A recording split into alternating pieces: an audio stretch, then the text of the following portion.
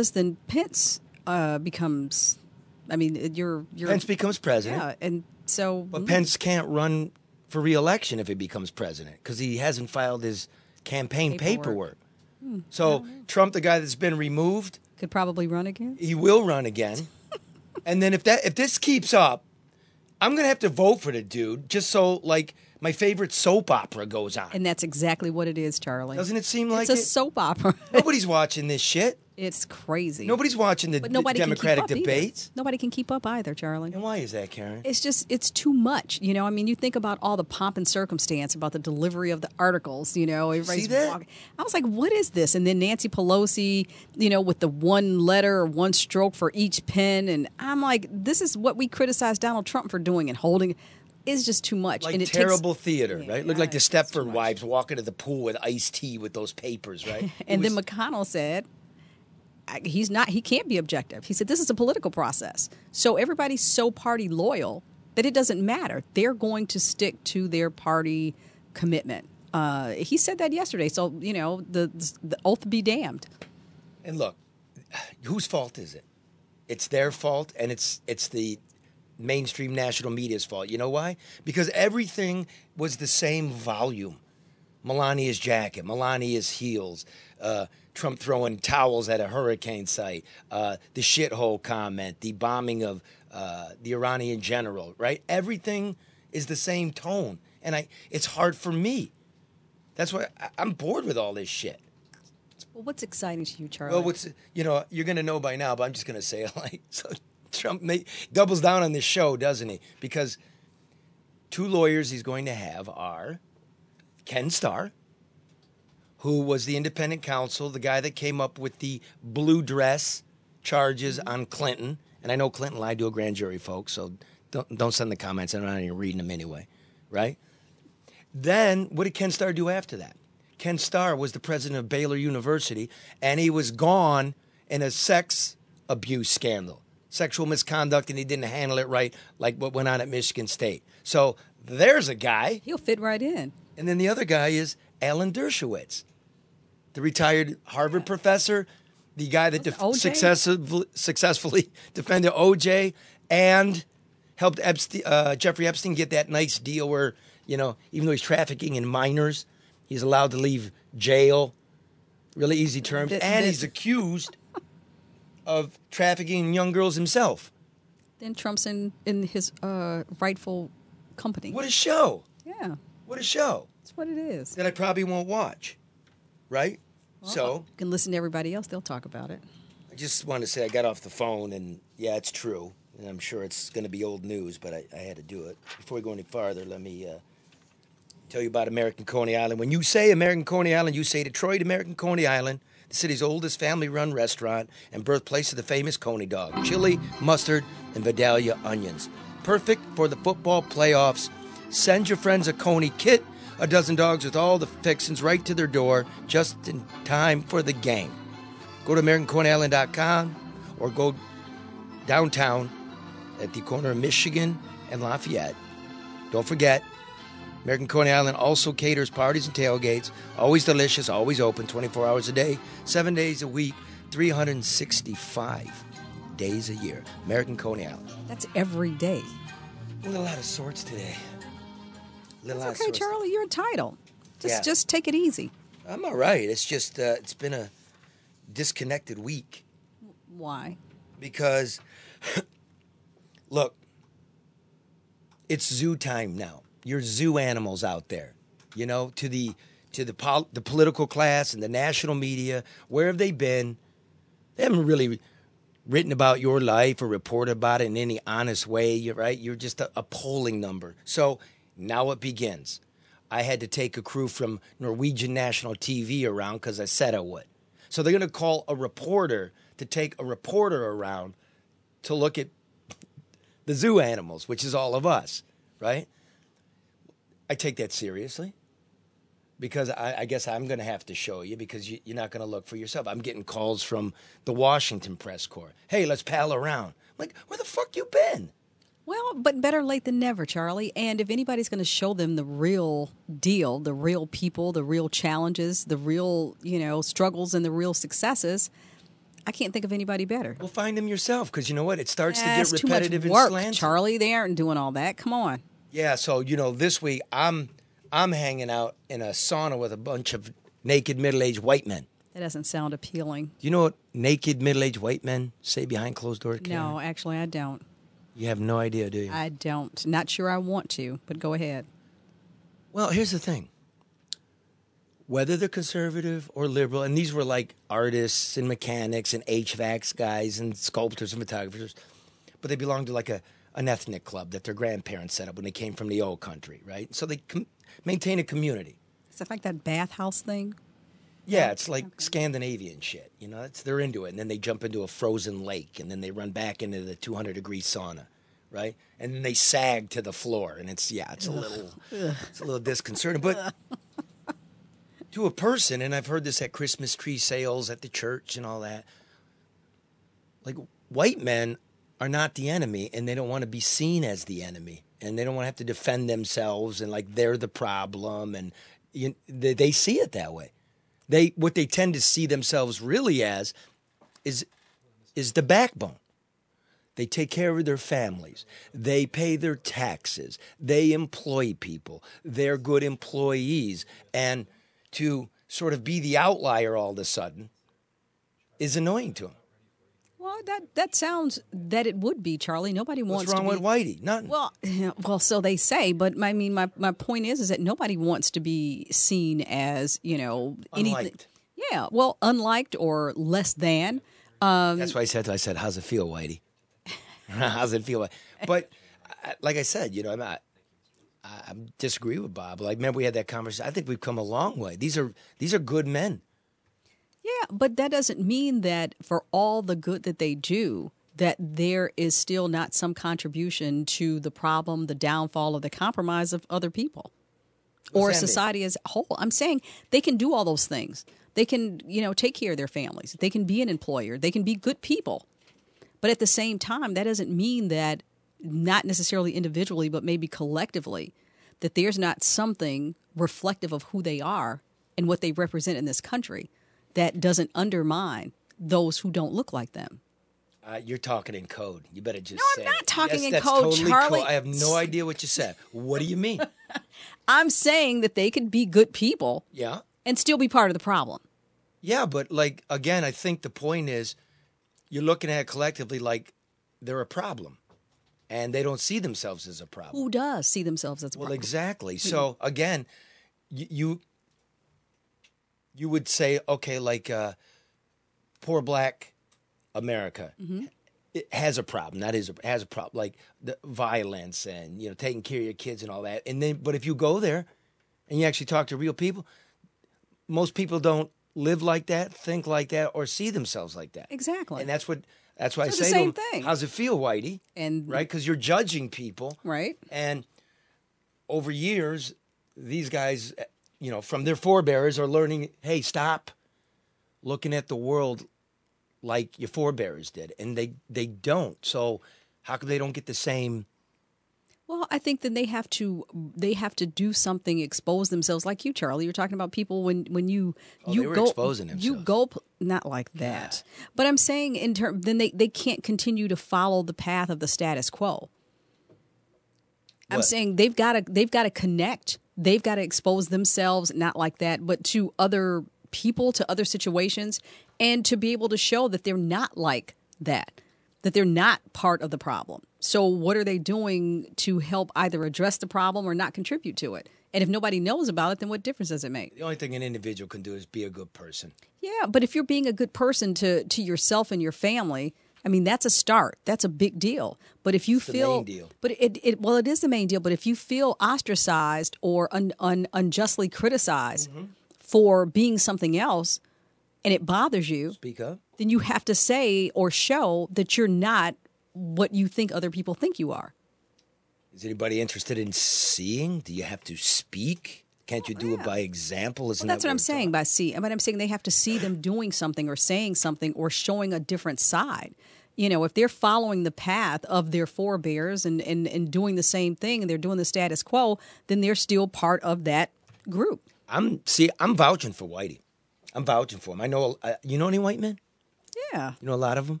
That's a lot. Like more than more two. Than the three more that's than in here. The three in the house. Charlie, just listen. That's why it's like people. Do you think like them? I like people. I mean, if you're a good person, I like you. I don't care what color you are. Right. I do. If you're a jerk or a-hole, I don't like you. I don't care what color you are. I don't. So I know a lot of people, Charlie. I know a ton of people. Nobody all wants to be kinds of lumped races. into a group of a stereotype. No, nobody does. I'm just watching them, and like one guy's like, this is such a redneck drink right here. Listen to this one. Bourbon. Burners and vodka. Fucking burners. And a dude's drinking it in the sauna. It's 200 degrees. It's flat and warm, right? And this guy starts mumbling about Trump. And there's some Trump supporters in there, and there's some people that really dislike Trump in that sauna. But to a man, they all flashed eyes at him. Like, you're not doing that. You're not going off, right? You're going to be respectful. and they put him out a couple weeks earlier for his behavior like that. And I thought it was really interesting just to be a fly on the bench, like, look how these guys handle it. So go sit in a sauna with a bunch of black guys and come back and tell me what you see and hear. Go to the barbershop. Exactly. No, I said sauna. That's different. But anyway, okay, go to the barbershop. Well, I will if anybody wants to invite me to one. I mean, all right, so all the black guys listening, invite Charlie out to hang out. But, you hang out. I do hang out. Yeah, I know you do. So that's nothing new. But I do not like getting my mustache cut in the black barbershop. Why? Because they always give me an Arrow Flynn, one of those little thin pencil ones. You know what I mean? It takes like an hour to get it just perfect. It's like my grandpa wore that one. You have to tell them what you want, Charlie. I just figure, trim it. But you're pretty fly, so they just get it off my lip. They want to keep you cool. Right. Speaking of councilman. Speaking of fly. Speaking of mustaches, on the phone joining us, and speaking not only of mustaches, but anxiety and frustration in the real America, right? Beyond the headlines. We're going back to Flint right now, which used to be in the headlines, and then it's boring to everybody now. And Flint's in a really difficult way. Tempers are flaring. And we've got a friend of the show, City Councilman Eric Mays. You there? Hey, good afternoon, Charlie LaDuff. How you doing, brother? I'm trying to see which barbershop I'm going to take you to. There you go. All right. Are we going to take a sauna together? Well, I don't know. That's the answer I wanted, dude. We can get our mustaches trimmed. We can get our mustaches trimmed. Yeah, and I'll treat you to a Verner's and vodka, but I'm not taking a steam bath with you, bro. No offense. I don't drink and drive. Not anymore. Not anymore. And remember, if the dentures don't fit, you must have quit. If the teeth fit, you must have quit. I was not at a .08, according to the testimony, not guilty. But anyway, Charlie, I was you're going viral again. And I was enjoying listening to you guys talk. Was that all right? Because, like I said, I'm out of sorts. But anyway, you are not the Green Ooze, the Houston Astros, Odell Beckham Jr., or Senator Lucido. But you're gone viral. You, sir, gave the Nazi salute to the city council president this week. What? Well, it was no you called joke. Hitler. Charlie, Councilman Mays in my elected seat in office, you can check the record. All of our meetings are recorded. I bet you I've been arrested and wrongfully handcuffed and removed out of my council seat more than any council person probably in the history of the city of Flint. It's happened under emergency managers who I refer to as dictators. It's happened under council presidents, Kerry Nelson and others. I've got paid for one. I even got removed and arrested for simply saying, Madam Clerk, I'd like to call the meeting order. Roll call, Madam Clerk. That's January 23rd, 2019. Maybe you have a problem.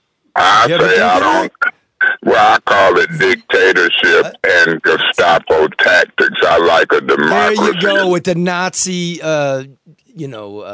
vocabulary again. Let me do this. Well, let me say this, Charlie. If I'm told not to say another word by somebody who's acting like a dictator, I think they know what it means. When I don't say another word, I avoid an illegal arrest and stay in my seat. My job is to focus on the budget, the audit, the lawsuits in the water case. People done died. I'm the fighter.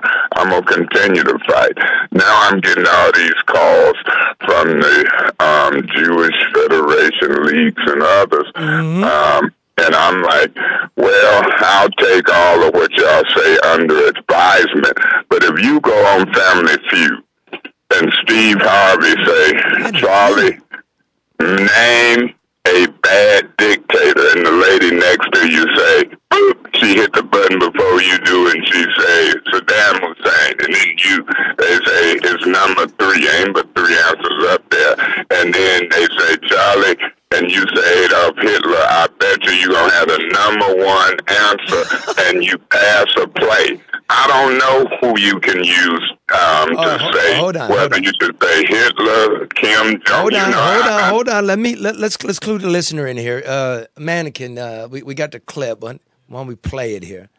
I should tell the viewer, listener, that during this you do throw the Heil Hitler sign. So hold on, go ahead and play that, Joe. But we are ending this portion, and so thank you. We will be talking to you, and I just want to say for the record, President Galway, point of information. What's your point of information? Did you have to be rude to me? I'm trying not to be rude. Well, then you shouldn't have. I was wrapping it up. I was thanking him. You ain't got to be like Hitler. I'm not. You sound like it from where I sat.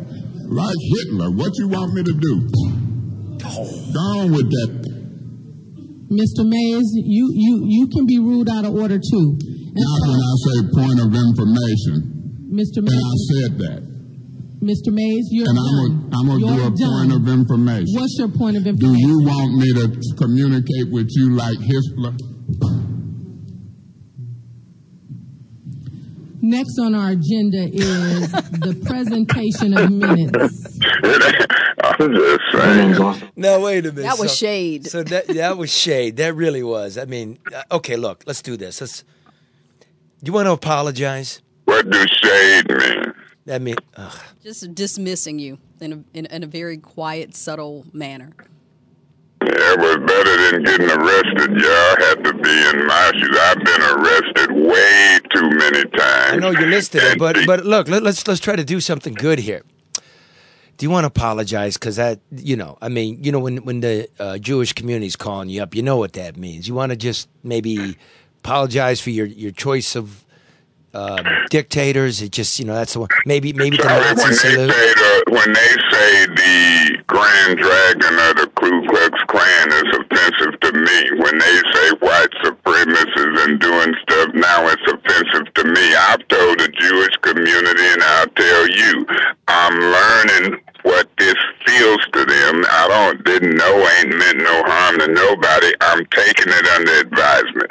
When a circuit court judge is gathering information, I'm gathering information. I'm taking under advisement. I didn't know you couldn't use Hitler as an example of a dictator. But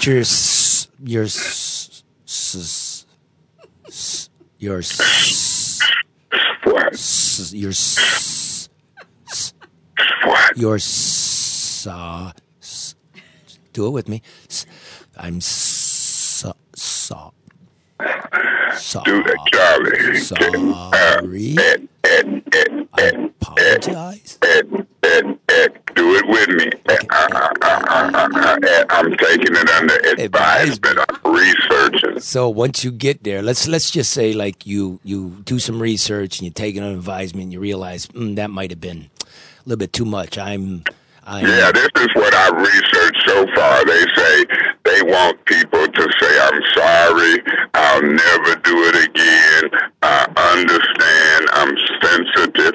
And that's what some people want people to do in Black America. It's a word that they got in the Jewish community. Look like I researched it. It's like a T, a tether, whatever the word is, it's 4 things they want you to do for closure. So I'm taking it under advisement. I'm researching what's happening. I'm asking, and I'm not trivializing the impact of what you said on a group of people. But it's like on one person or two. Emergency managers, a dictator, Monica Galloway, Tom. No, I'm saying if the Jewish community, sir, I didn't talk about them. If the Jewish community has reached out to you and they have 4 things for you to follow, I'm talking about them being offended. I got 4 things for America to follow. One of them is reparations. One of them is, you can't compensate folks for getting lynched and hung. I'm just saying I'm researching it. I'm sensitive. I'm taking it under advisement. But I hope that this go viral nationwide and we can have a dialogue about all cultures. Jews wasn't the only ones killed in the Holocaust. Yeah, but don't diminish it. Well, you know what I mean? I don't think that's diminishing it, but I do think that there are... No, wait a minute. You mean Jews weren't the only ones killed? I mean, what is that? Right. Blacks wasn't the only ones killed under the water crisis.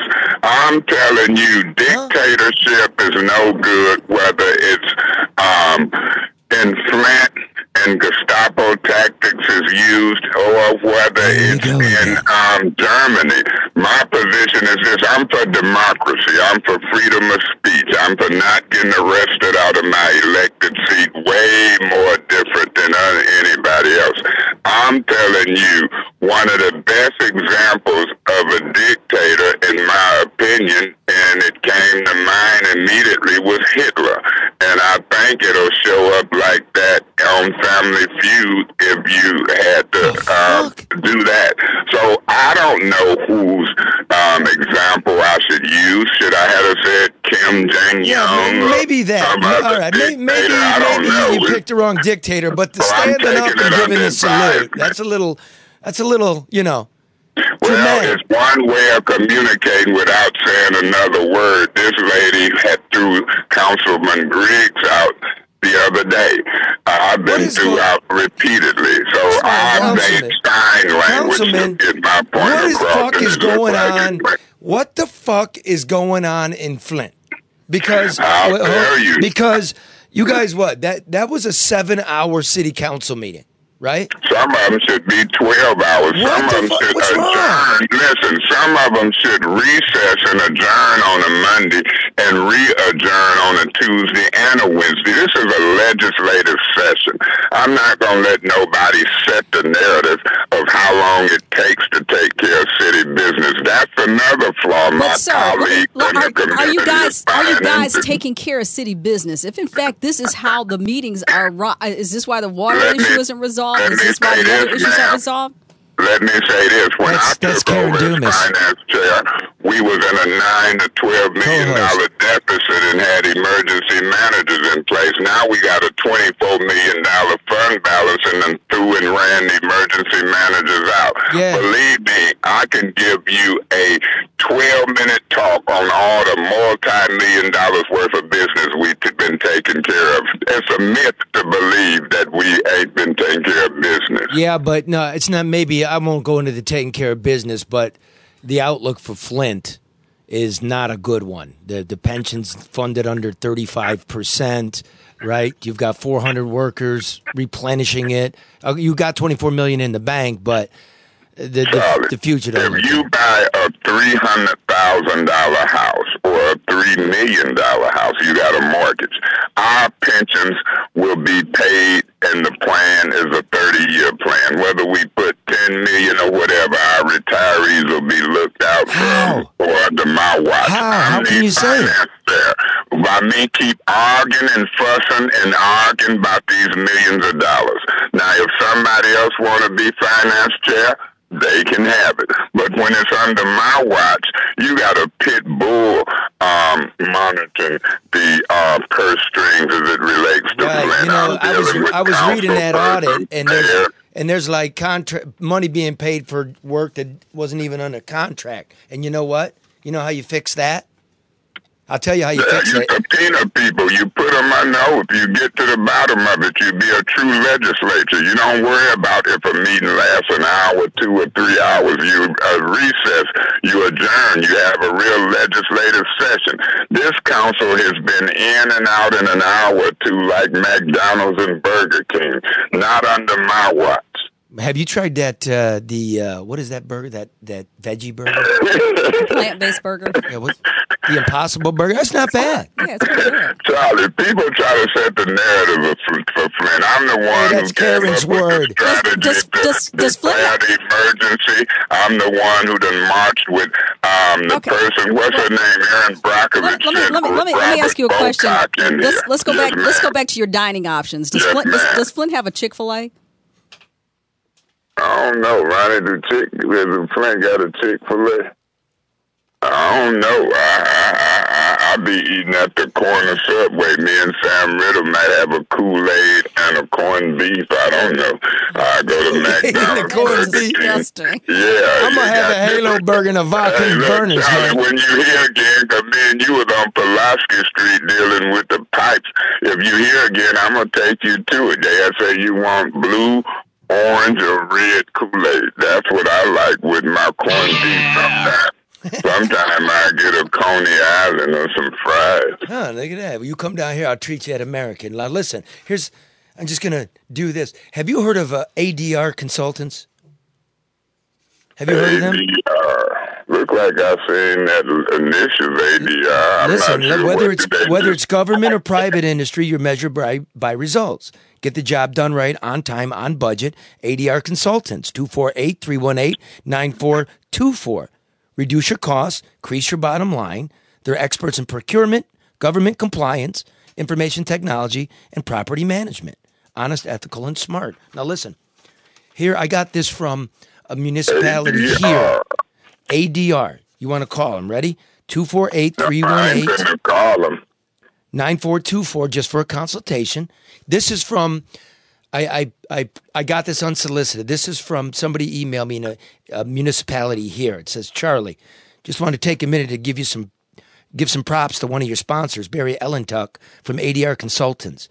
My city has used ADR for a number of different projects, and we use its consulting services for technology regularly. I've personally worked with Barry in my capacity in 2 different government entities. Barry and his people have always produced top-notch procurement and consulting services and have truly saved us hundreds of thousands, by now probably millions. They have also saved us an immeasurable value with proper compliance. You can't go wrong with ADR. So, Charlie, as a finance chair, I'll put them on my agenda, on our agenda, and if there's no objections, they could do a presentation. I can commit to that.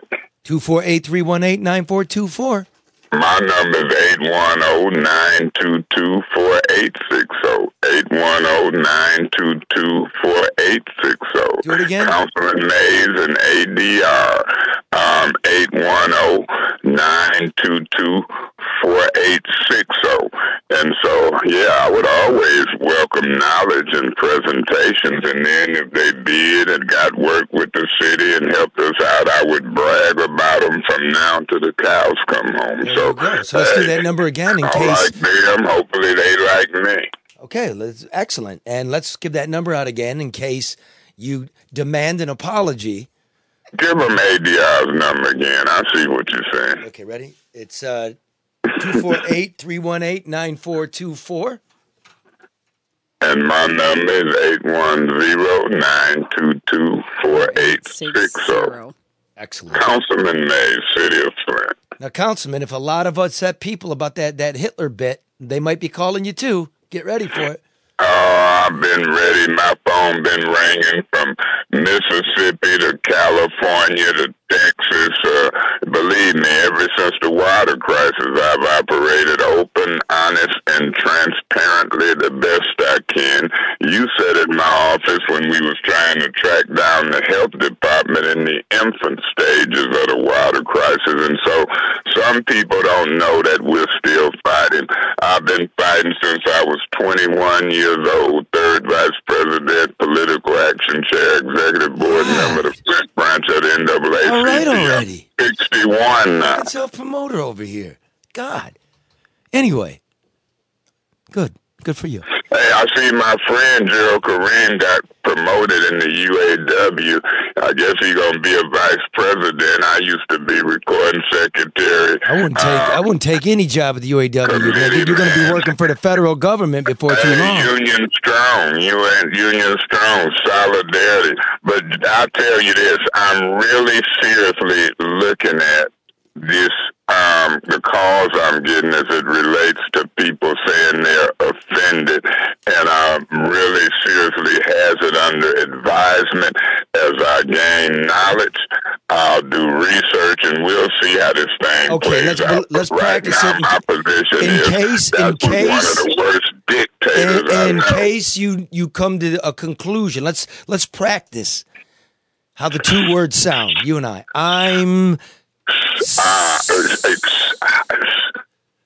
Come on. Do it for brotherhood. For brotherhood. Yeah, and sister, come on. Hey, I'm sorry I'm taking so much time to take this under advisement and do my research, but we're getting there. All right. Hey, listen, thanks. And something's coming down the pike in Flint, let us know, please. I didn't. Notice I didn't say I'm trying pipe. to see these lawsuits get settled. Charlie, I lost my mom. People died. It was more than just lead. It was bacteria, germs, brown water. So right now, I don't know what Dana Nessel and Kim Worthing and Hamad and them gonna do as it relates to criminal and civil charges. Yeah, they gotta get their ass moving.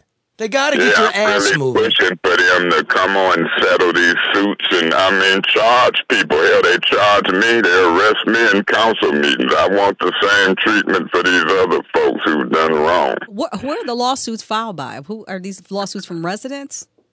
Yeah, you got a class action group of lawyers that was headed up. I remember bringing Trishelle Young in, and she done put Pitt and a group of lawyers around them. They handling the class actions.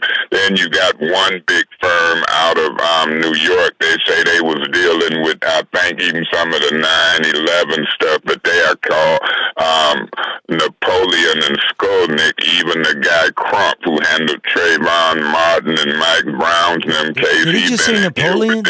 What's with you and the dictators, dude? No, Napoleon and Skolnick.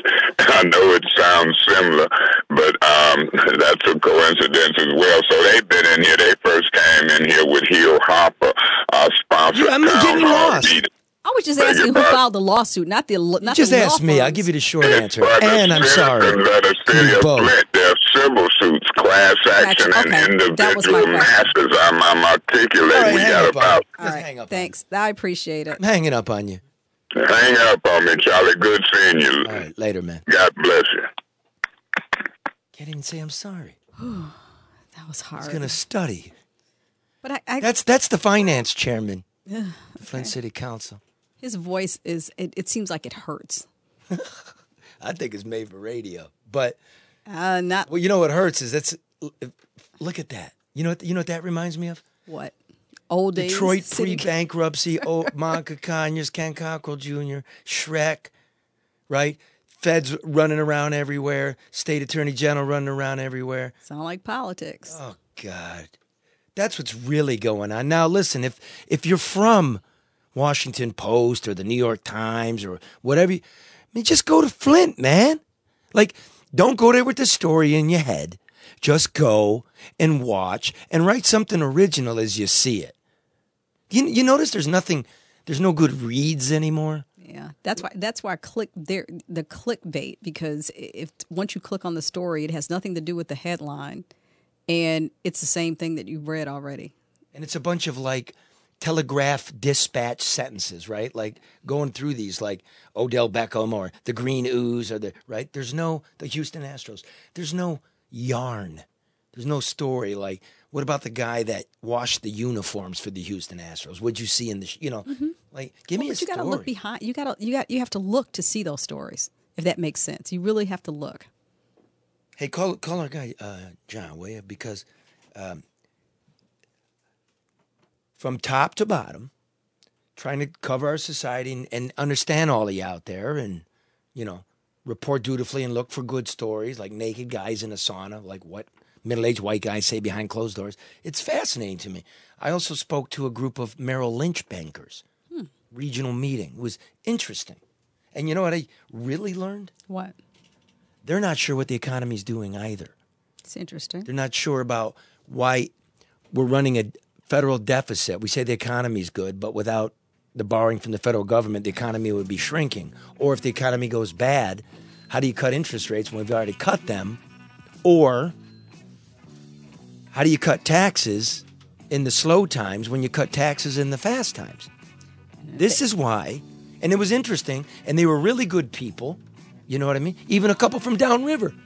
Because I got introduced as being from downriver. I said, how dare you? Anybody from downriver? And there was 3 of them. And I'm proud of you. That work for Merrill Lynch?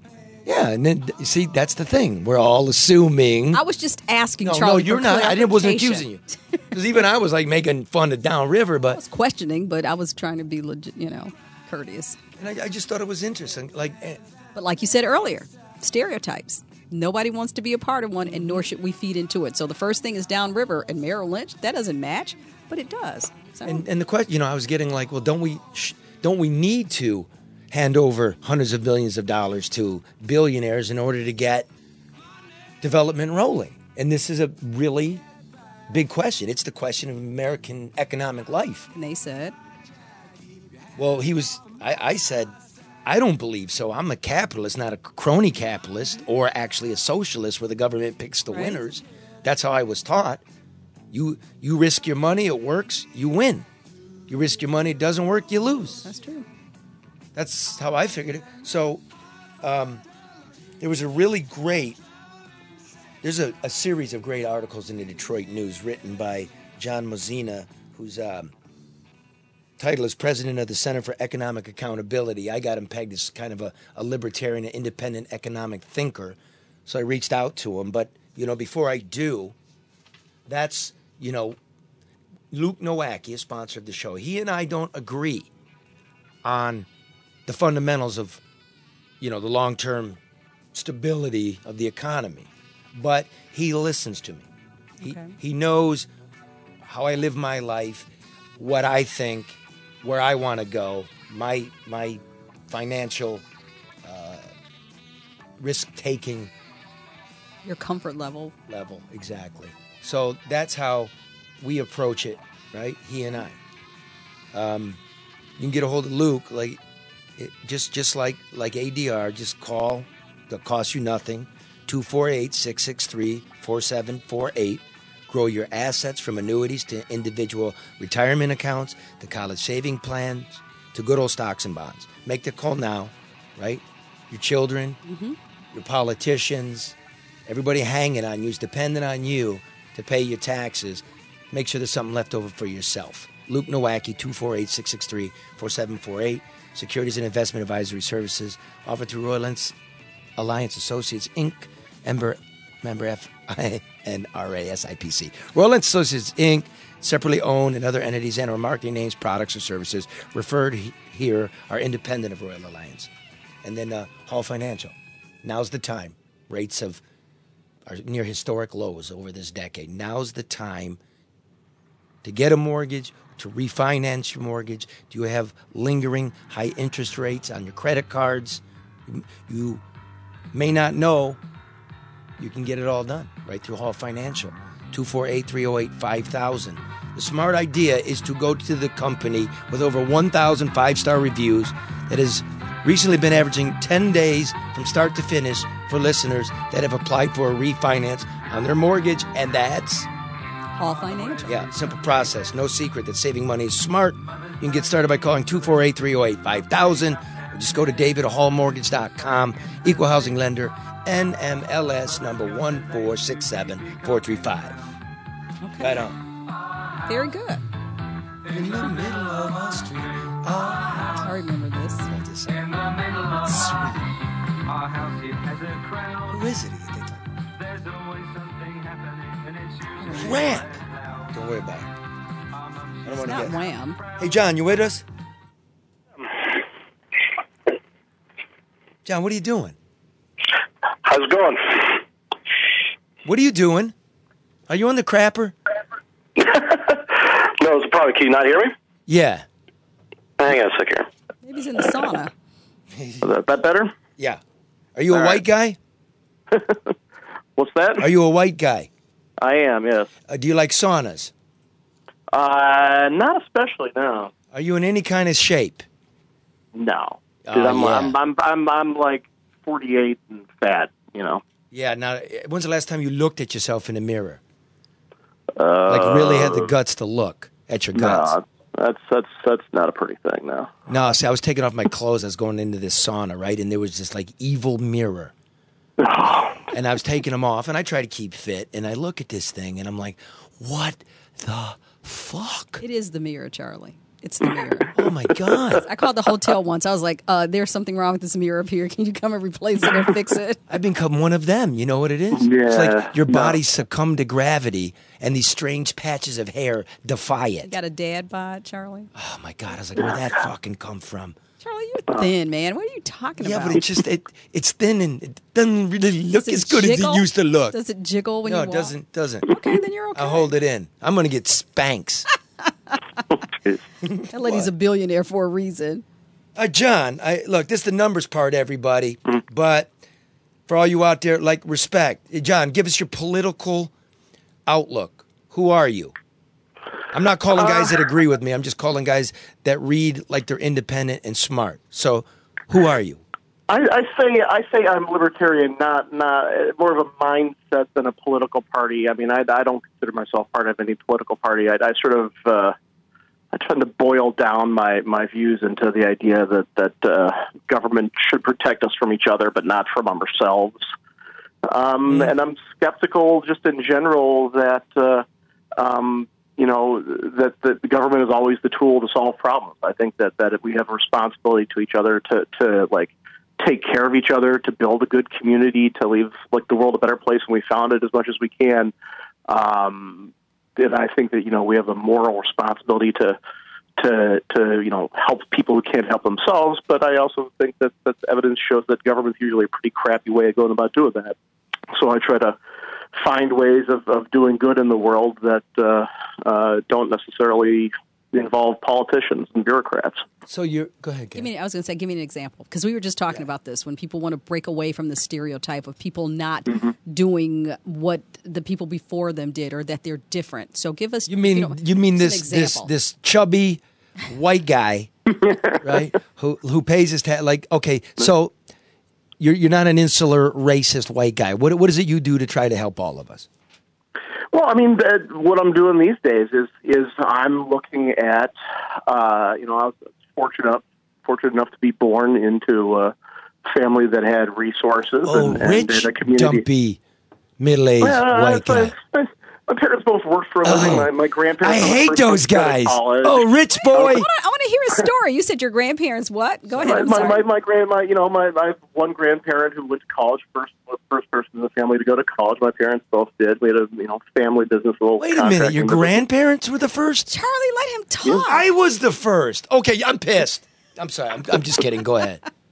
But so I came out of not rich or anything, but we weren't hurting for food or a roof over our heads, and I grew up in Grosse Pointe, living next door to Detroit, and sort of seeing like why which points are these folks who are just as decent, just as good human beings, just as deserving of a good life as across Alter Road here. Why should their houses be worse? Why should their schools be worse? And then sort of looking at that on a global level and trying to figure out, economics started because Adam Smith back in the 1700s asked the question, why are some countries rich and some countries poor? His whole book, The Wealth of Nations, was an inquiry into the causes of the wealth, what actually causes wealth. Wealth is the absence of poverty. So what causes wealth? And that took me through a various string of things. I spent 20 years sort of in private sector, marketing, PR, whatnot, world around town and around the country. And I've gotten to the point of sort of being like, I know how to spend time trying to figure out, using all of the evidence from all sorts of researchers and history all over the political spectrum, what can we be doing in our communities, cities, states, country, to do things that make it so fewer people are poor, more people are wealthy, that they have the resources they need to meet their wants, to do good things, to leave something for their kids, to do good in the community. Okay, and so a lot of times that involves not having the government trying to run it. So what are you doing? So no. We're now getting right into it, which is you're looking at the economics of Detroit. You're looking at the development projects. Let me ask it this way. Little Caesars Arena, the train station for Ford, the skyscraper and sundry other developments for Gilbert, the Chrysler plant on the east side. When you add all this up, what's promised, what we're giving in sweeteners, does Detroit win? No, not even close. And it's not just Detroit. I mean, the organization that I started with some colleagues and I'm running now, we work at the national level. We work across the country. We've been brought into places like Iowa and Georgia and elsewhere to help them out. But, my heart is here. My home is here. we're based here. They're like, are you going to move to D.C.? I'm like, why the hell would I move to D.C.? I'm not leaving Detroit. So Detroit is a perfect example of how, in the name and with the promises of doing good for the whole community, what ends up happening is politicians get to look good for voters, and big corporations get to cash a bunch of checks, and things don't actually get any better for the average person. Well, how do you measure that? These are promises into the future. They look good when you say, give me $450 million and I'll create 5,000 new jobs making $60,000 a year. I mean, that sounds like a winner. Well, it does, but the problem is that, and this is one of the challenges, is that the average person, and this isn't a downside, it's just people, there's no reason for people to spend their days thinking about economics, but the average person doesn't look at this stuff, and that's sort of what we're trying to do, is explain that what people are sold is the benefits, but what they're not given any good insight into is the costs. And all the research that's out there shows that people love these deals. They love the idea of the Chrysler plant or the Gilbert's buildings or the Little Caesars Arena or whatever, because they hear about the benefits, they hear about the jobs, da-da-da-da. All the research shows that when people are actually given a little bit of equal time to the costs, that all of a sudden people get way less excited about this stuff, just as with anything else. If somebody's like, hey, here's this great car, it does 200 miles an hour, and it, works on like unicorn wishes or whatever, and you're like, that's great, I want that. And they're like, yeah, but it's a $2 million car. You're like, I'm not buying that car. That's what we have to do. So, for instance, you talked about the Chrysler plant, and it's one of those things where all the numbers are so big that nobody can wrap their heads around it. I mean, nobody has an idea of what $422 million is. There's no sense of context that anybody can possibly have with that. So try to break it down and actually put it in terms that maybe people can understand. So one component of that whole big deal was that the city went out, actually wrote a check to Crown Enterprises, the Maroon family business, something around $42 million, I think, to them to buy land that the Jefferson North Plant expansion needed. And then the city turned around and gave the land that it had bought for $42 million to FCA for free as part of the deal. We can't understand $420 million. It's even hard to understand $42 million. What you can say is, hey, that's more money that the city spent on that free land than it spent to run the entire Detroit Health Department that year. And all of a sudden people start going, well, that doesn't seem right. And then I get to go, I know, right? And we have a larger discussion about that. So that's the kind of thing, is when you start comparing the numbers of the costs of these deals to things that people actually care about, all of a sudden they start asking harder questions, and they start to sort of automatically supporting this stuff. And that's the discussion. That's where we've all got to get, is we've got to get to the point where our leaders, whether it's the business leaders or the political leaders, where we're forcing them to be honest up front with the costs. Well, let me do this. Let me go like this. Okay, so they would have, let's do some math, 5,000 new workers, right? And let's just assume what they're telling you is true, that they're going to make $60,000 a year on average, right? That's $300 million.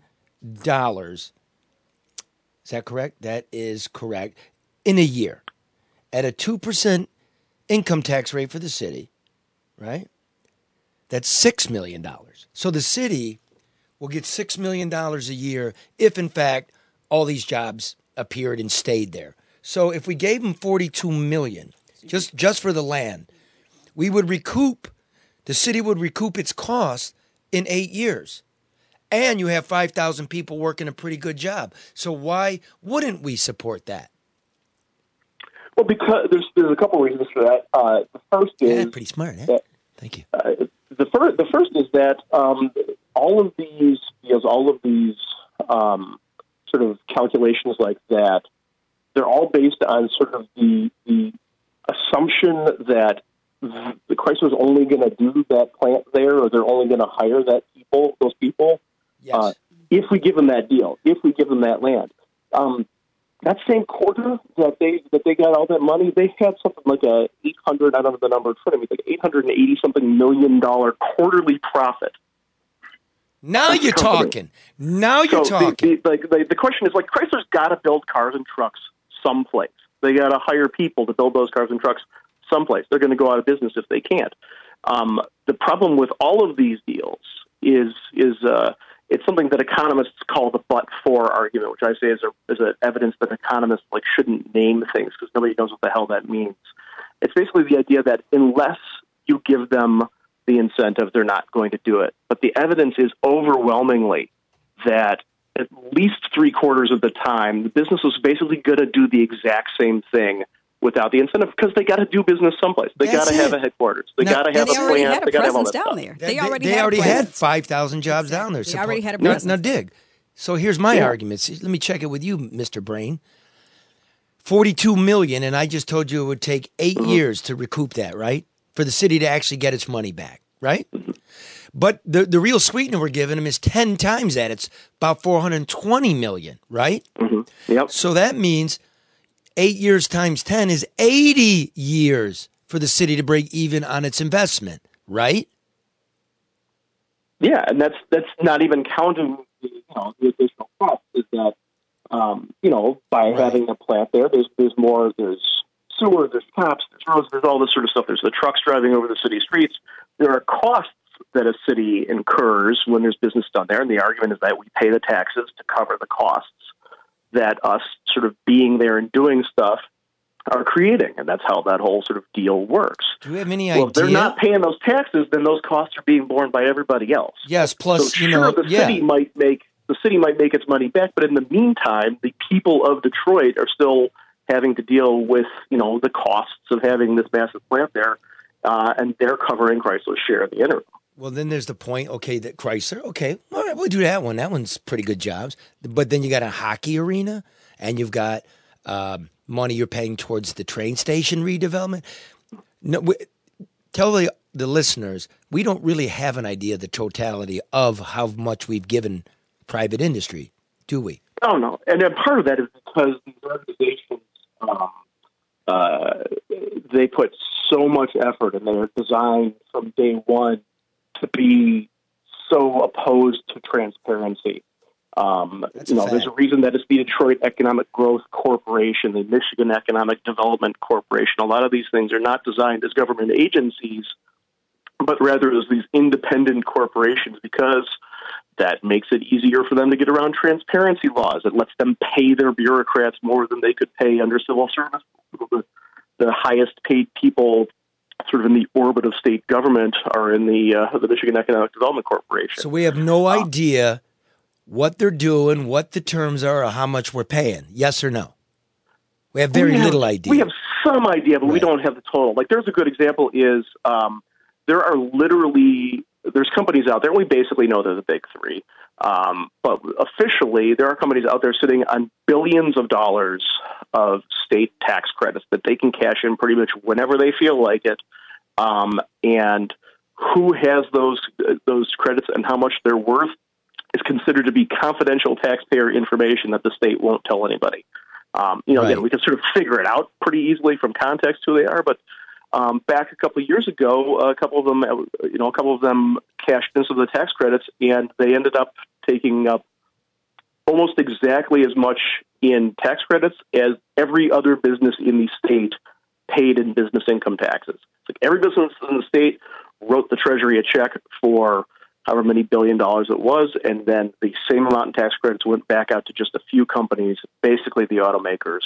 Now, listen, you hear that? It's a terrible idea. It's a terrible idea. There's no way to restate it. The nomenclature screws people up. A tax credit, right, sounds like I get a break on the amount of taxes I'm paying. That's what it sounds like. But what it really is, it's a cash payment, a subsidy to the company, correct? Yeah, well, there's two kinds of tax credits. Not to get too nerdy for your listeners, but there's refundable and non-refundable. Non-refundable is what everybody thinks of when they think of a tax credit. You get, money knocked off your tax bill until you get to zero, and once you get to zero, that's where you are. A refundable tax credit is a fancy name for a subsidy. It's a way of hiding like an actual cash subsidy in the tax code, because it means that if you had, say, $100,000 worth of tax liability, but you had $125,000 worth of refundable tax credits, not only wouldn't have to pay taxes, but you'd actually get a, quote, refund check of $25,000. Right. Now, they know when they write these deals that these folks aren't going to have anywhere near that kind of tax liability. Well, no, let's go like this. Let's go like this so people follow. What we're saying is multinational corporations, big three, we all know, you can Google it. We're actually paying them for the dignity of staying here and leaving us our jobs. So the guy working in the paint shop at Chrysler pays more to the state than Fiat Chrysler itself. Yes or no? It'd probably depend year to year, but pretty much, yeah. And in fact, it gets even worse because some of the, if you want to get even worse about it, the new law that got signed toward the end of Governor Snyder's term, that some of the tax credits that are going into the Gilbert projects and some other stuff, is that not only are they paying more to the state, some of these workers are now actually paying a component of their income taxes to their boss. That for the first time, one of the ways that they're getting money out of these projects is that they're letting the developer, they're letting the business, quote, capture, unquote, payroll taxes, income taxes from their own employees. It's the first time ever in Michigan's history. Yes, that and not only that, let's remind everybody, if they're also allowed to capture the sales tax generated by their neighbors. So if I've got the Coney Island and you've got the skyscraper, I get to capture a portion of your sales tax because the thought is I brought more business to the Coney Island. That's the kind of shit that's going on. So, John, and it's even worse because that's how in Michigan, that most people don't realize. In Michigan, the sales tax is our primary funding mechanism for our schools. So when our schools suck. Can you share, just for the point or the purpose of clarification, in terms of how tax credits are either negotiated or secured? Okay, time out there. For everybody listening, I apologize. You need to listen. Like, okay, now, John, make it consumable, not simple. Our people aren't stupid. Make it interesting. That's a great question. It's been very interesting. This is why our roads suck, our water's dirty, our power grid goes out. This is why all the things you're angry about with your government, this is the stuff going on underneath. But when people hear, we can do green news. They got a tax credit for this, they got a tax credit for that. I mean, explain, is there a formula? Is it based on negotiation? Is it based on the what are the contingencies for receiving a tax credit, and what determines the amount? It's one of those things that there's not a simple answer, because I mean you got to remember that in many ways the intent is to make this stuff complicated, more complicated than the average person can understand. So the basic process is a business goes to the local government or the state government. A lot of projects receive both local and state, sometimes county incentives. They go to the government and say, hey, you have these programs on the books, you have these laws on the books that allow for these kinds of credits, and here is our application. Speed it up, man. Submit ourselves with that. So they go to the government and say, hey, you have tax credit laws on the books. We want to do a project. We want some of those tax credits. And there's usually some level of negotiation that goes in. There is the bureaucrats work back and forth with them to make sure that they're dotting all the I's and crossing all the T's. A big piece of that, overwhelmingly, in almost every case, they have to say, the business has to sign something legally on the dotted line, probably a perjury, whatever. That they would. No, I'm Nix. Here, let me answer. They got to promise that they're only doing it because of the incentives. Right here. Let me tell you how it works. Okay. You know the Little Caesars deal? Yes. How did they get the Little Caesars deal? We didn't know about it. They went up to Lansing, threw a bunch of money around, right? Got a guy to sponsor the legislation, and it passes in the late night around Christmas. Now, the guy in Lansing, the politician who sponsored it, well, guess what he does now? He works for the DEGC, the one that gave the money to Illich. It's that, what do you call it? That turnstile bullshit where I can barely make my property taxes. Rich guys are getting rich, and all of their poodles go to work for them. Then they go on the TV shows, try to convince me of something. They do. And then a few years down the line, when we don't have any cops and the water's poisoned and everybody blames the asshole sitting in the chair now. So whoever wants to be mayor of Detroit, listen to me. You're going to get blamed for when the shit hits the fan. John, you're going to go like this, yes or no, when I tick it. There's a pension time bomb coming, yes or no? Oh, absolutely. $200 million a year, every year, starting in 2023, right? Yeah, it's absolutely. We are giving too much money away to businesses that don't need it, and we're not spending it on the things that we do need. Dude, and it's so bad. Everybody thinks we all benefit when we do it, but we don't. It's so bad half the country's like, yeah, let's be socialist. I got shit. I don't have a grand in the bank. Well, this is what Dr. Martin Luther King Jr. back in the day talked about programs like this, and he called them socialism for the rich, but rugged free enterprise capitalism for the poor. And that's what gets me is so often, overwhelmingly these deals go to big businesses. They go to politically connected businesses. They go to businesses that have the best lobbyists, industries that have the best lobbyists.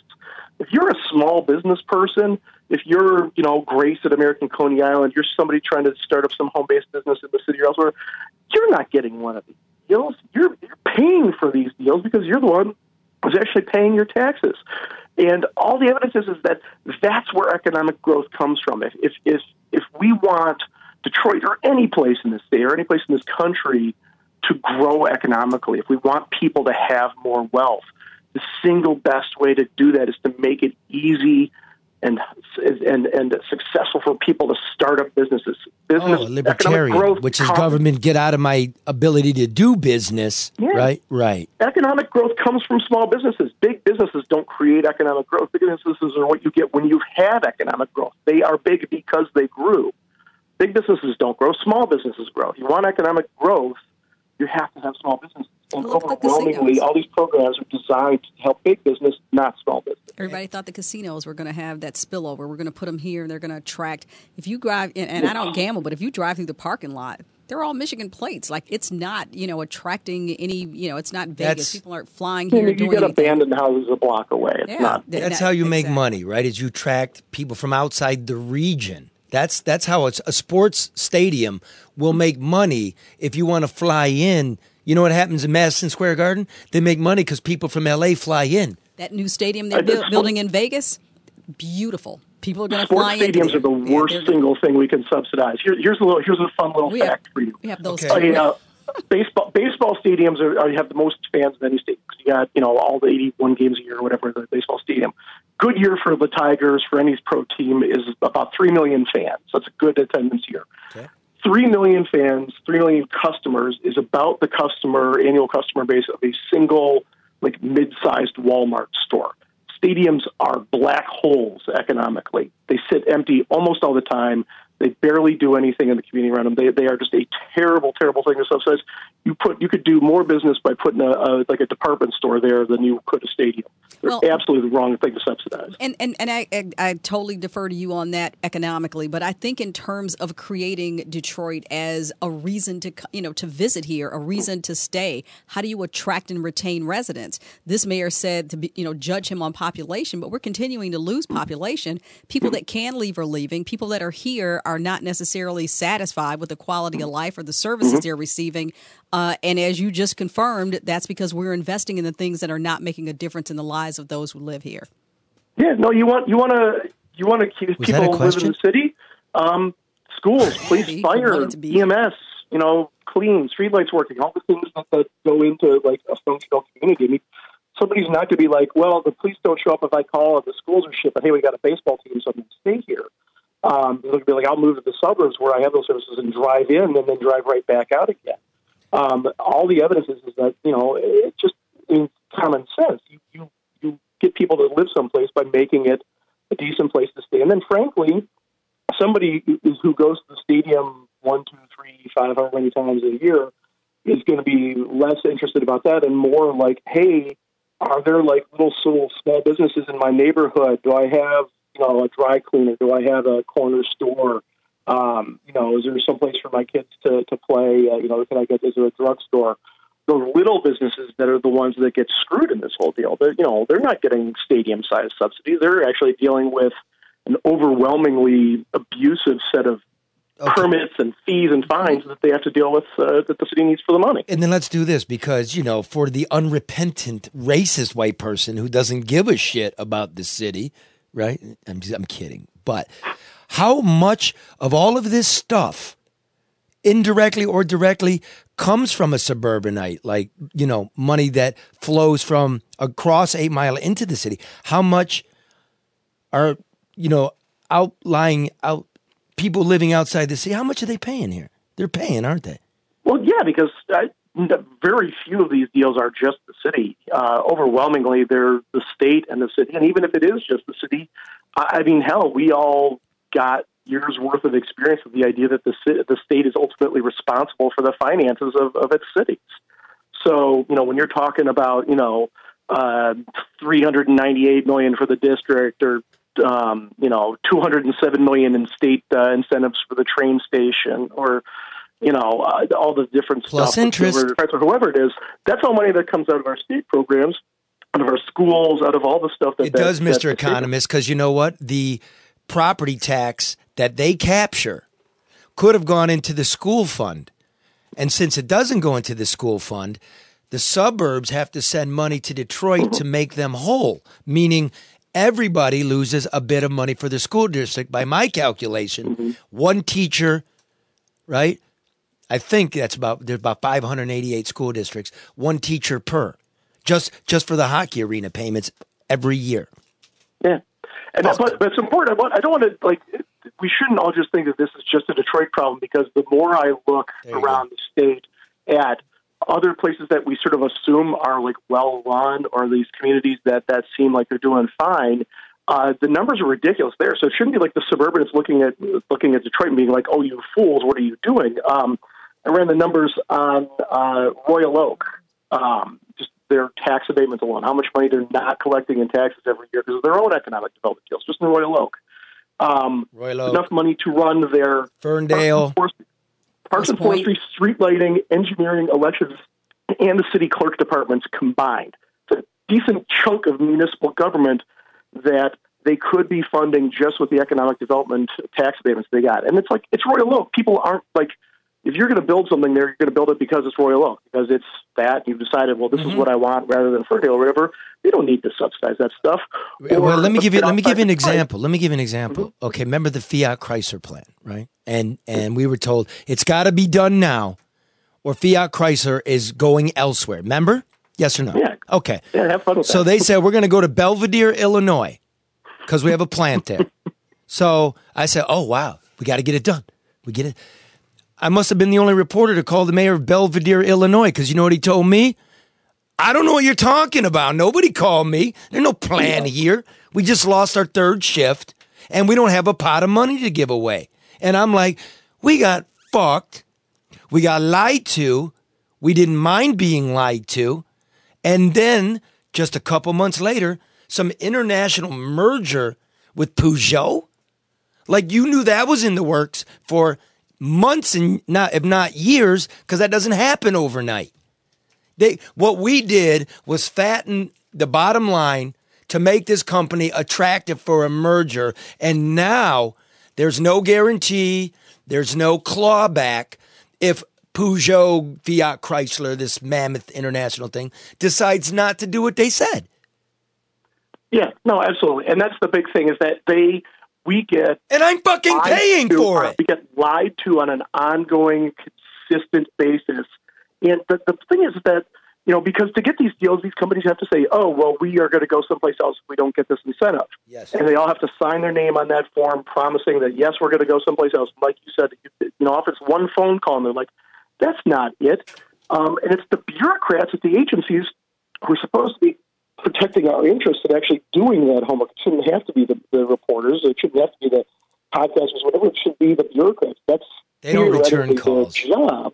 They don't return calls. But it goes against what they claim. It goes against, the narrative. It goes against everything that they promised to be reelected and the can that they keep kicking while they're in office. So I wouldn't expect them to admit any of this.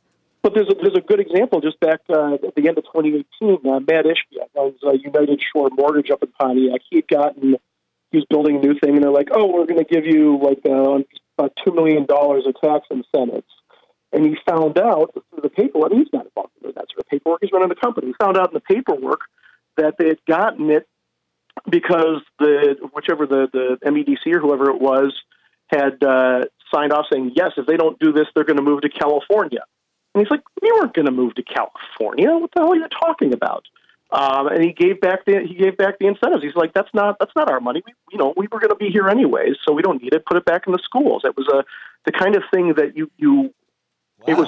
It shouldn't be that unusual, and I shouldn't have to look back 2 years for a business being ethical like that. But it was really a pretty amazing circumstance to see somebody be like, wait, no, we weren't going to go. Why did you give us this money? We didn't deserve it. Yeah, it is. Won't hear that often. And it is what it is now. Hey, listen, John Mosina, president of the Center for Economic Accountability. Bro, we're going to come back to you as things unfold and, events take place, right? A little expert. Yeah, I'd like to talk to him about some projections, next time. Yeah. What should we expect? What kind of... Make us a list. When is the economy going to collapse? Is it going to collapse? What are interest rates going to be? Impact that it's going to have on the city. Well, what kind of future we're going to have for my daughter? A polar bear is going to be moving to Escanaba. I'm going to want the whole deal. I'll do what I can. I'm not an economist, but my job is to talk to him so you don't have to. All right, brother. Thank you very much. Thanks, guys. I appreciate it. Thanks, John. Smart guy. And, my thing is that I'm still disappointed, being an East Sider, that they just shut down St. Jean. Nobody asked anybody. Nobody said anything. Yeah. I mean, just like Duggan said on Flashpoint, he says, I'm going to do whatever I have to do to get them here. I even promised to shut down St. Jean. And lo and behold, whole damn street is shut down. I don't mean to dismiss it. Small potatoes. I know. I'm just thinking, Charlie. That's my thought. It's cool. And it's one of my thoughts. I mean, we've got the Chinese making a deal. I don't know if it's a great deal, but it's some kind of deal. Yeah, that was just my thought. Whatever. Well, now finally, to go from naked white men in a sauna to the city council room of Flint to the office towers of Troy with bankers. We cannot forget our brothers and sisters in Detroit scraping by. Not all of them, but that's I do in Brownstown. That sounded wrong. So we went from high to low. And here's low. This is Gus Malone trying to get some disability because he's really not employable. He's a human being. This is produced by, what's Jason's last name? Cook. Jason Cook, Karen's son. He and Mannequin Joe are partners. We're trying to not teach. Jason knows how to. Well, they're all learning to be. We are all learning.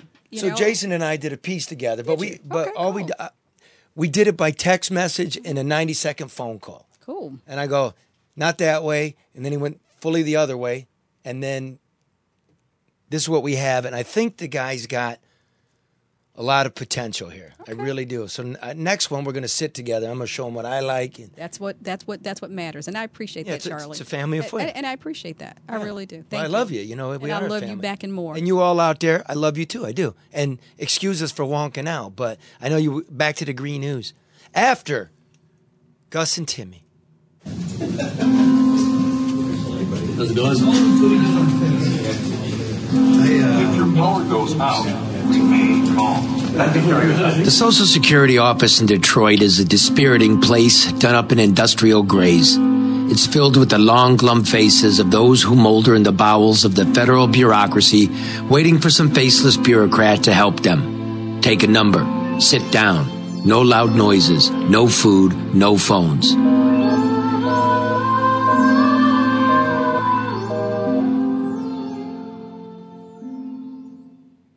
Into this purgatory enters Gus Malone, a raggedy 52-year-old homeless man, along with his faithful dog, Timmy.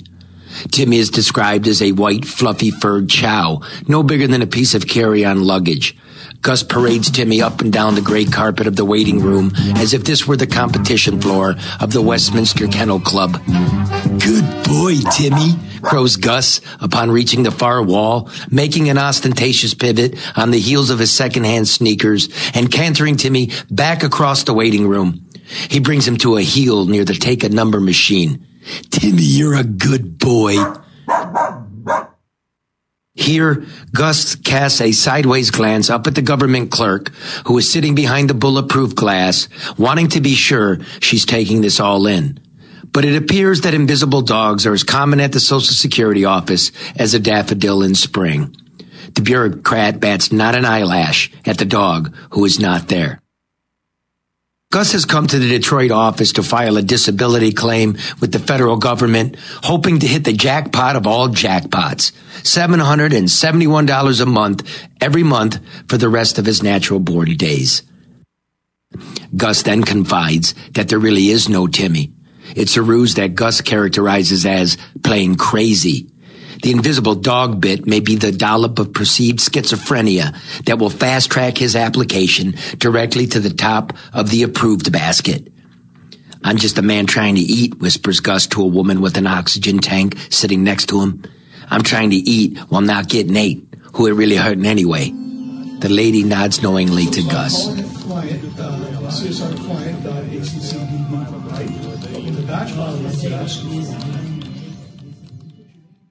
For all the electronic chatter about the comeback of Detroit, it is hard to see here at the Social Security office, miles from the refurbished office towers of downtown, where the artificial beach, deck chairs, and outdoor cocktail stands have become something of a surrogate Puerto Vallarta for the skinny jean millennials who work the cubicles there. Out here in the real Detroit, where 650,000 of the poorest people in America live, no one seems to blame a guy pulling the invisible dog hustle. Out here in the other Detroit, the glass seems perpetually half empty. Nearly half the children live in poverty. Average household income is nearly half that of the United States in general. Nearly half the adults are functionally illiterate, and consequently, nearly half the adult population is not only unemployed, they're not even looking for a job.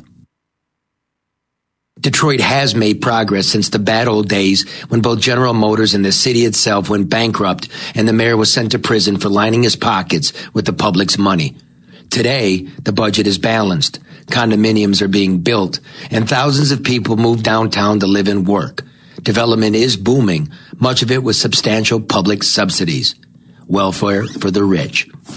But outside the downtown silk stocking district, opportunities are fewer beyond the government check. A recent study of U.S. Census data showed that while 31,000 jobs were created in Detroit between 2011 and 16, the number of Detroit residents who had jobs declined by 4,500.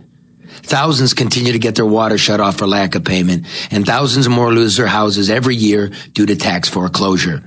And consequently, the Social Security office does a booming business. And it is into this army of have-nots that Gus hopes to enlist. He rises early from bed beneath a picnic table in the newly refurbished park in Corktown, the epicenter of white revival in downtown Detroit. "I like it in the white part of town," Gus says. "It's safer there." And so Gus awakes, ties his shoes, relieves himself in the bushes, puts a bristle to his gums, and jumps aboard his stolen bicycle with the bent rear rim and the dog leash hanging from the handlebars. Whatever his malady, Gus is vigorous, managing to outpace the Q line, built with taxpayer money, that services downtown commuters.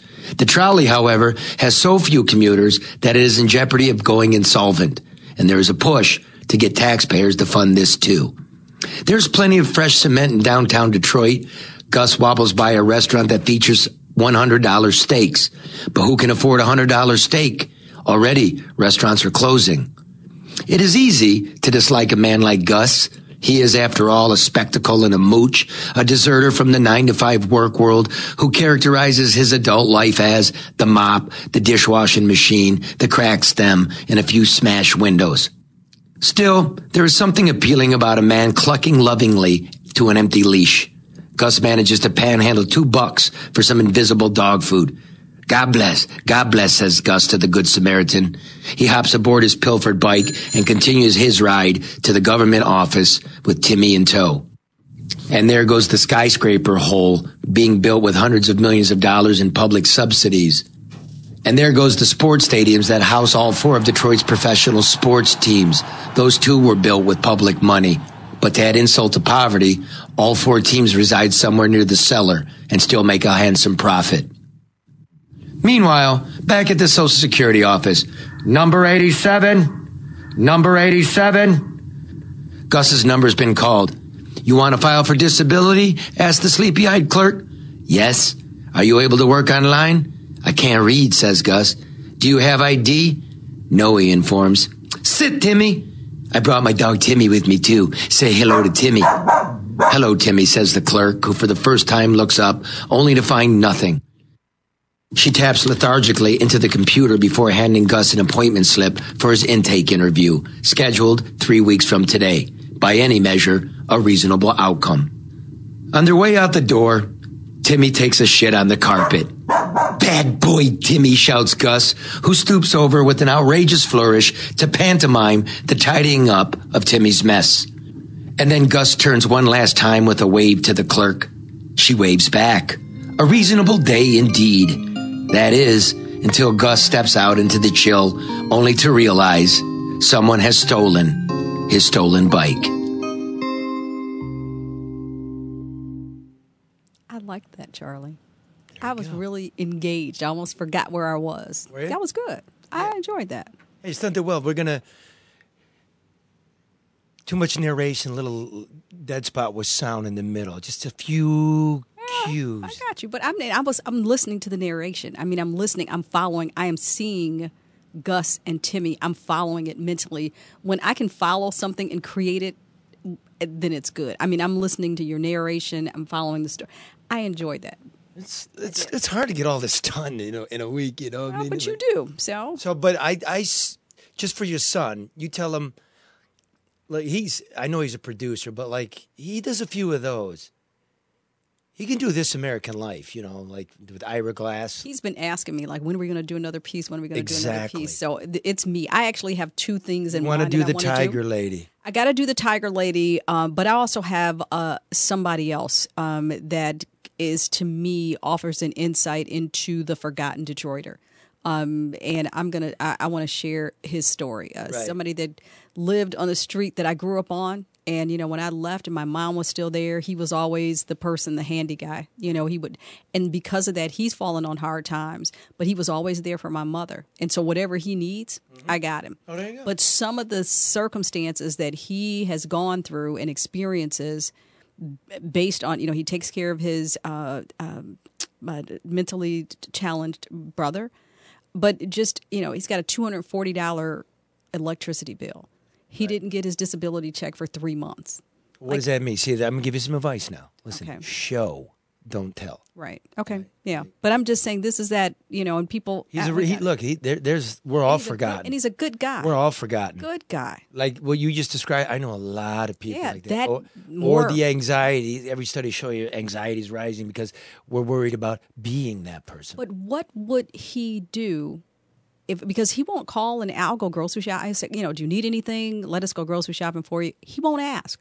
So I check. So what would happen if I weren't there to kind of help? He'd probably get it done. I don't know. He probably would. Maybe why don't you stop helping him and then stand back at a distance and see. That's not me, Charlie. Well, remember now, show, don't tell. Yes, sir. And sometimes I take recording deck, and as you know in these pieces, sometimes I don't. Because, one, it's cold. 2, I'm not allowed to record in the government building to make any sense. So now you take your notepad, right? So there's many ways to do it. Okay, I'm learning too, Charlie. That's why guys like your son, the artist, help bring the thing to life, right, Joey? It's just layers of sound. But life is a learning process for everybody. Isn't that great? It is, fake dog. I found him in the fake dog working on the Coney Island, and that's such a great job for a reporter because a lot of stories come your way. Right. Usually as a reporter, you get up, you go to work, you go, fuck, I got nothing this week. I got nothing. I got to find something. It's really good to have a job where you just get a whiff Like, I'm down there working on the foundation, and I just noticed the cigarette butts. And I noticed that the cigarette butts are smoked down all the way to the end. And you always know the good times, it would stand to reason that half-smoked cigarettes would be thrown away. Right? You're rich. You don't smoke the whole thing. You're in a hurry. I didn't see any. That registers. That's pretty profound, Charlie. That's the But that also you have to take the time to notice things and people and circumstances, occurrences, or lack thereof. Those are the things that tell you what's really going on, not just absorbing what you're being told and being given. See, I'm not going to blow myself, but I was trained to do stories like that. You put the... Those are stories. Yeah, okay, I'll hang with it. What do you want? We had John on. That's a ladle of information. A lot of people don't like it. People want it hidden. You want your medicine mixed up with lemonade, right? And some people do like it that way. But the art of journalism and storytelling and just that good yarn in the paper, that's just gone. It's just gone. It's a tweet now, but I still dig it. But this is the thing, though. Even the information, when presented, the way that it's, in my opinion, presented here is still a story. It's still engaging. Like it's not somebody reading or just taking, cutting and pasting from something else. He's peeling away layers on an issue that most people either have not thought about, have not talked about, or haven't heard about. Yeah. That's valuable. And don't forget, got to dig each other, right? And we cannot let it go without, the voice of a prominent female from Detroit. Take us out, Joey.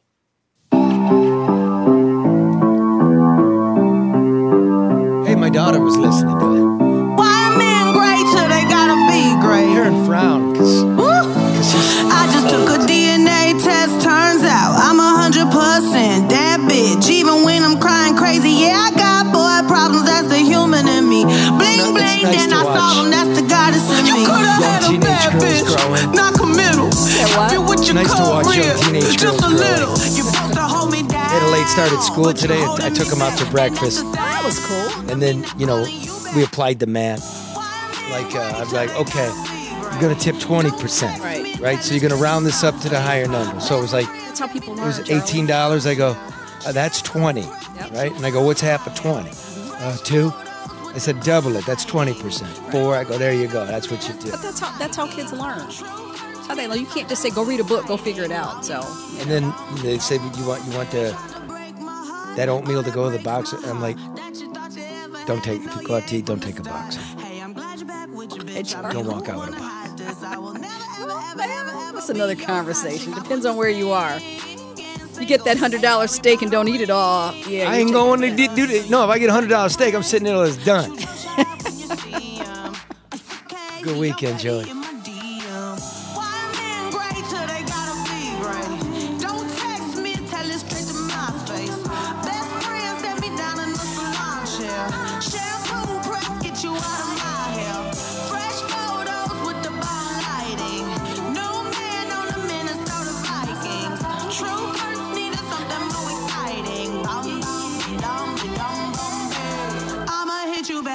I'm in it. I don't play tag, bitch, I've been it.